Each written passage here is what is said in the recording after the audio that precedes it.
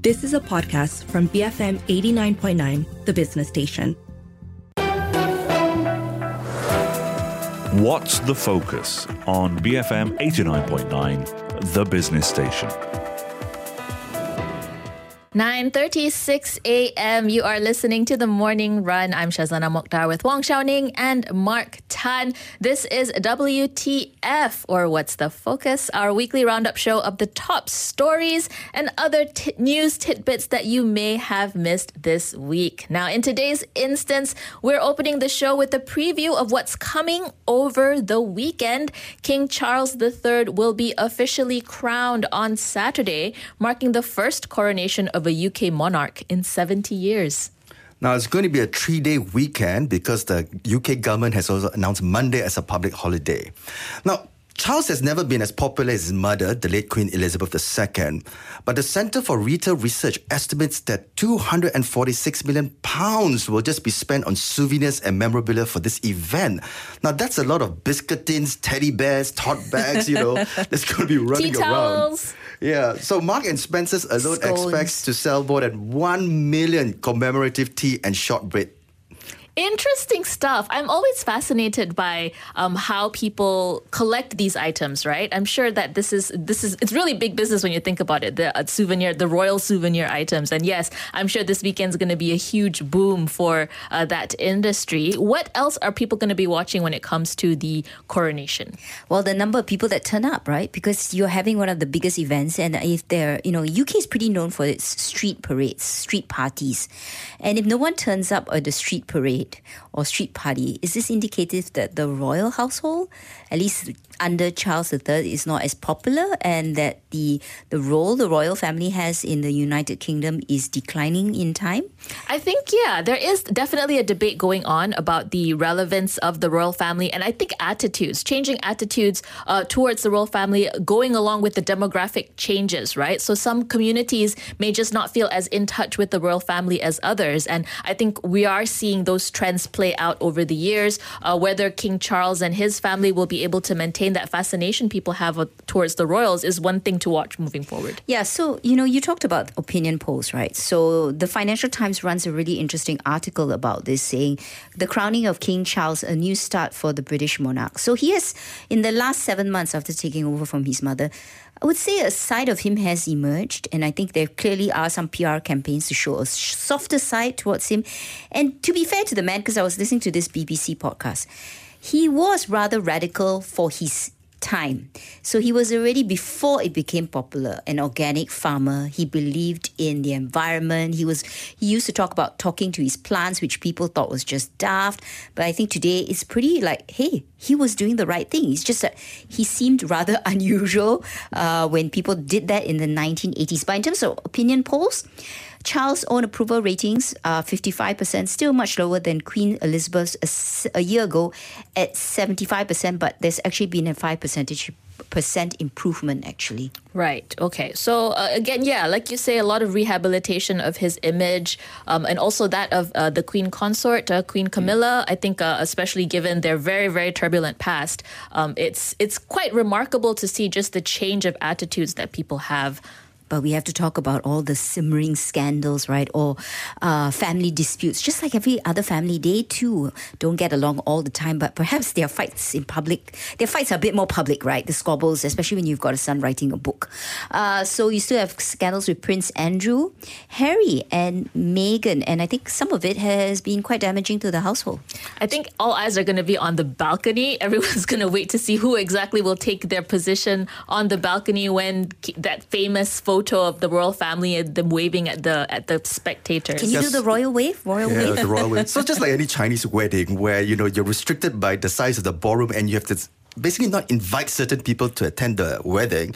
So the invitation list excludes certain prominent world leaders. No surprise, Russia's not been invited. Belarus, Myanmar, Afghanistan, Syria and Venezuela are leaders that have been left out of Charles' invitation guest list. Now, of course, the one that's everyone is looking at is the Duchess of Sussex, Miss Meghan Markle herself. Will she be coming? No. I think it's quite clear. Yeah, it was made early on that she wouldn't be attending because their son is having a birthday and she'll be remaining in California for that. Can't you bring her son to UK for his birthday? All these questions which we are not privy to the answers. Is there something special in California that... Anyway, I'm just thinking aloud. The royal family has family issues just like the rest of us. But this will probably dominate headlines over the weekend, and I'm sure we'll cover what some of the highlights are when we come back on Monday. But let's turn our attention from the royal spotlight to artificial intelligence and some of the policy developments that have come up this week. So this week, the godfather of AI has stepped down from Google at the age of 75, Geoffrey Hinton, right? To me personally, it's very sad for a man at the end of his life to turn back the legacy that's developed, all these years.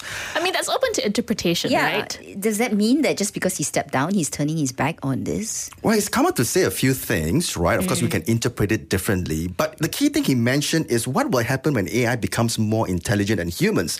Now, that's a big if, though. Yeah, but some of us have already argued that the AI is already more intelligent than humans, right?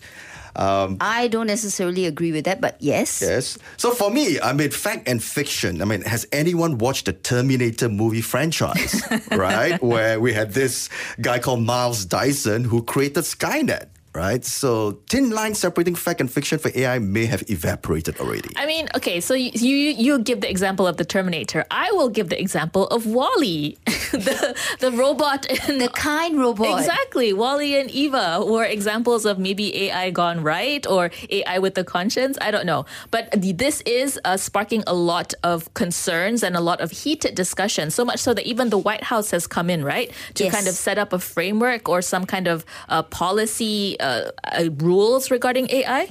Yeah, so the argument is that if we don't put in these controls, sooner or later, questions about even things like our data, how much of it will be released out there, right? And will actually...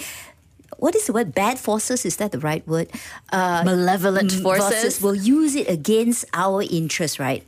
For, let's say, crime, spy on us, questions about this all come up. So I think governments are rushing to actually come up with legislation because the speed in which AI is being used, adopted, has really taken me by surprise. Honestly, a year ago, did we even hear about AI very much? Not much. No, we were still talking about the metaverse. What metaverse? Everyone's forgotten about that already, right? So is AI going to be the flash in the pan or here to stay? Either way, governments are getting nervous. Legislation is being rolled out. I wonder what Malaysia is going to do, though. I think there is a lot of questions on that. If you actually look at Utusan Malaysia this morning, their front cover is about concerns of which jobs will be impacted by AI. I think that's one of those concerns that a lot of people have. I'd like to link that into, I suppose, the debate that's happening over in the US in the media industry. I mean, the writers of television and film productions, they've declared a strike this week. Yeah, for the first time in pre-COVID? Since 2007. I think the last strike was in 2007. So they've called a strike this week over compensation matters, but also over the evolution of their industry and just the changing patterns in the way they're working. And ChatGPT and AI really was cited as one of the concerns that they have about how the work is changing. Do you think we will be replaced by AI? At least the stuff that we write, will that all be...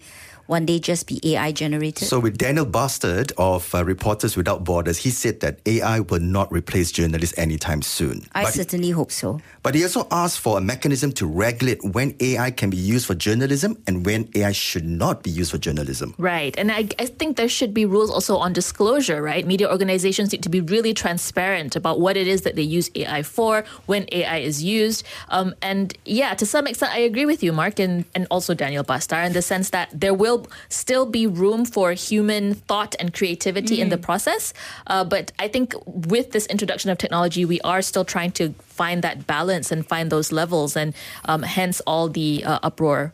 And earlier this week, the World Economic Forum came out with a report, Future of Jobs. And guess what job they put as number one? For being lost to AI? Or being required. AI intelligence data scientists. Right. That's the number one job people be looking for. So you've got kids, Mark. You should need to tell them that they need to go into this field and, for their studies and stuff. So what's the job that will be lost, will be replaced? Because The report doesn't say the loss, it says the one that became. IBM already warned, right, that 30% of their jobs will be taken up by AI. So everyone just be mindful of that. And with IBM, I think a lot of us have forgotten something called IBM Watson. That's right. They were one of the pioneers of this technology in a way, right? They've been rather silent and muted on this, but maybe we're going to see that more pick up. Maybe it's not working too well. Well, it's coming up to 9:47 a.m. We're going to take a quick break, but we'll come back with more of the top stories that have percolated in the headlines this week. Stay tuned to BFM 89.9. 9:47 a.m. You are listening to WTF, or What's the Focus, on the Morning Run. I'm Shazana with Xiaoning and Mark. Now, earlier in the morning, we were talking about Malaysia's leap in the World Press Index rankings. And you can listen to our chat with Daniel Bastar of Reporters Without Borders. And also on Live and Learn, Lim Su An spoke to media rights advocate Ding Jo An on the report. You can look up these two conversations on the BFM app or the website. But we are turning our attention to another index in which we have also pretty good rankings, or bad rankings, depending on how you want to look at it. And that is the Crony Capitalism Index by The Economist. Yeah, so this index, Malaysia, we're always good for all the wrong reasons, right? So we rank number 3 out of 43 countries where billionaires' wealth as a percentage of GDP, this is 2023, most of it actually come from crony sectors versus non-crony sectors. So, okay, let's have some context here, right? In terms of how the Economist comes up with this index. Yes. And it starts with data from Forbes. So they publish an annual stocktake of the world's wealthy for nearly 4 decades. Now, interestingly, in 1998, there were 209 billionaires with a total worth of 1 trillion. That was 3% of GDP. Fast forward to this year, there are 2,640 billionaires worth 12 trillion or 12% of GDP. Now, most of those listed do not operate in what we call rent-seeking sectors. Let's classify what that means, right? So an economic rent is the surplus remaining once capital and labor have been paid, which when there's perfect competition, it's zero. So rent-seeking is common in sectors close to the state. So you have like banking, construction, property, natural resources. Describes Malaysia's economy. Okay. So it can be sometimes possible for rent seekers to inflate their earnings by gaining favorable access to land, licenses, and resources. They may form cartels to limit competition or lobby the government for cozy regulations. They may bend rules but do not typically break them. So I'm just reading for The Economist. And doesn't this describe some part, sometimes, of some country very familiar to us? But anyway, so we rank third. Okay, and is this not a good way in a way, right? Does it mean that we have too many crony sectors in this country? I think it's also, interesting to look at the other countries that are listed perhaps in the top 10. So we've got Russia on top, which I think no one is really surprised by. Number 2 is Czech Republic. Then comes us. Singapore is right below us at number 4. And other countries rounding up Mexico, Indonesia, and India as well. Yeah, the point is really when cronyism gets out of control, right? So that the elites continue to enrich themselves at the expense of a country. And also, when we have too much cronyism, in a way, are we then suppressing innovation, the rise of entrepreneurs, right? And, are we discouraging new technology, better paying jobs, all the things that we as a country suffer from, the structural reform that we're calling out for? So in a way, the current government is addressing issues related to this. They've been very vocal on the fact that they want to eliminate or reduce or mitigate the impact of monopolies and cartels. So I'm going to be very curious to see whether this is going to have an impact on how we're perceived in this index moving forward. Yeah, and next year, what will our number be? Will it be better? Just like the press, the Reporters Without Borders ranking where we actually improved. Yes, I think we need a detailed breakdown on how the billionaires are classified in Malaysia because, we've got guys like Robert Kwok, Kwek Leng Chan, which I would not really consider as a crony. I mean, out of the Forbes 100 richest people in Malaysia, there are a lot of guys that are standing on their own and do not rely on a monopoly or a license from the government. Well, banking is a license from the government, by the way. But other local news? Let's turn our attention to some of the political headlines that have been percolating in our in our newspapers, right? So I was particularly curious to see developments regarding what's happening in Penang, particularly with the DAP party. There were reports coming out in the media about a purported attempt to replace the chief minister of Penang, ahead of the state election. So this caused a bit of an uproar, and I think there has been a pretty strong statement coming out from DAP, particularly the assemblymen that don't hold positions in the government, saying that the report is not true. Yeah, so I think there's been a gag order imposed now. So Lim Guan Eng, of course, has come out to say that party leaders and members of the public,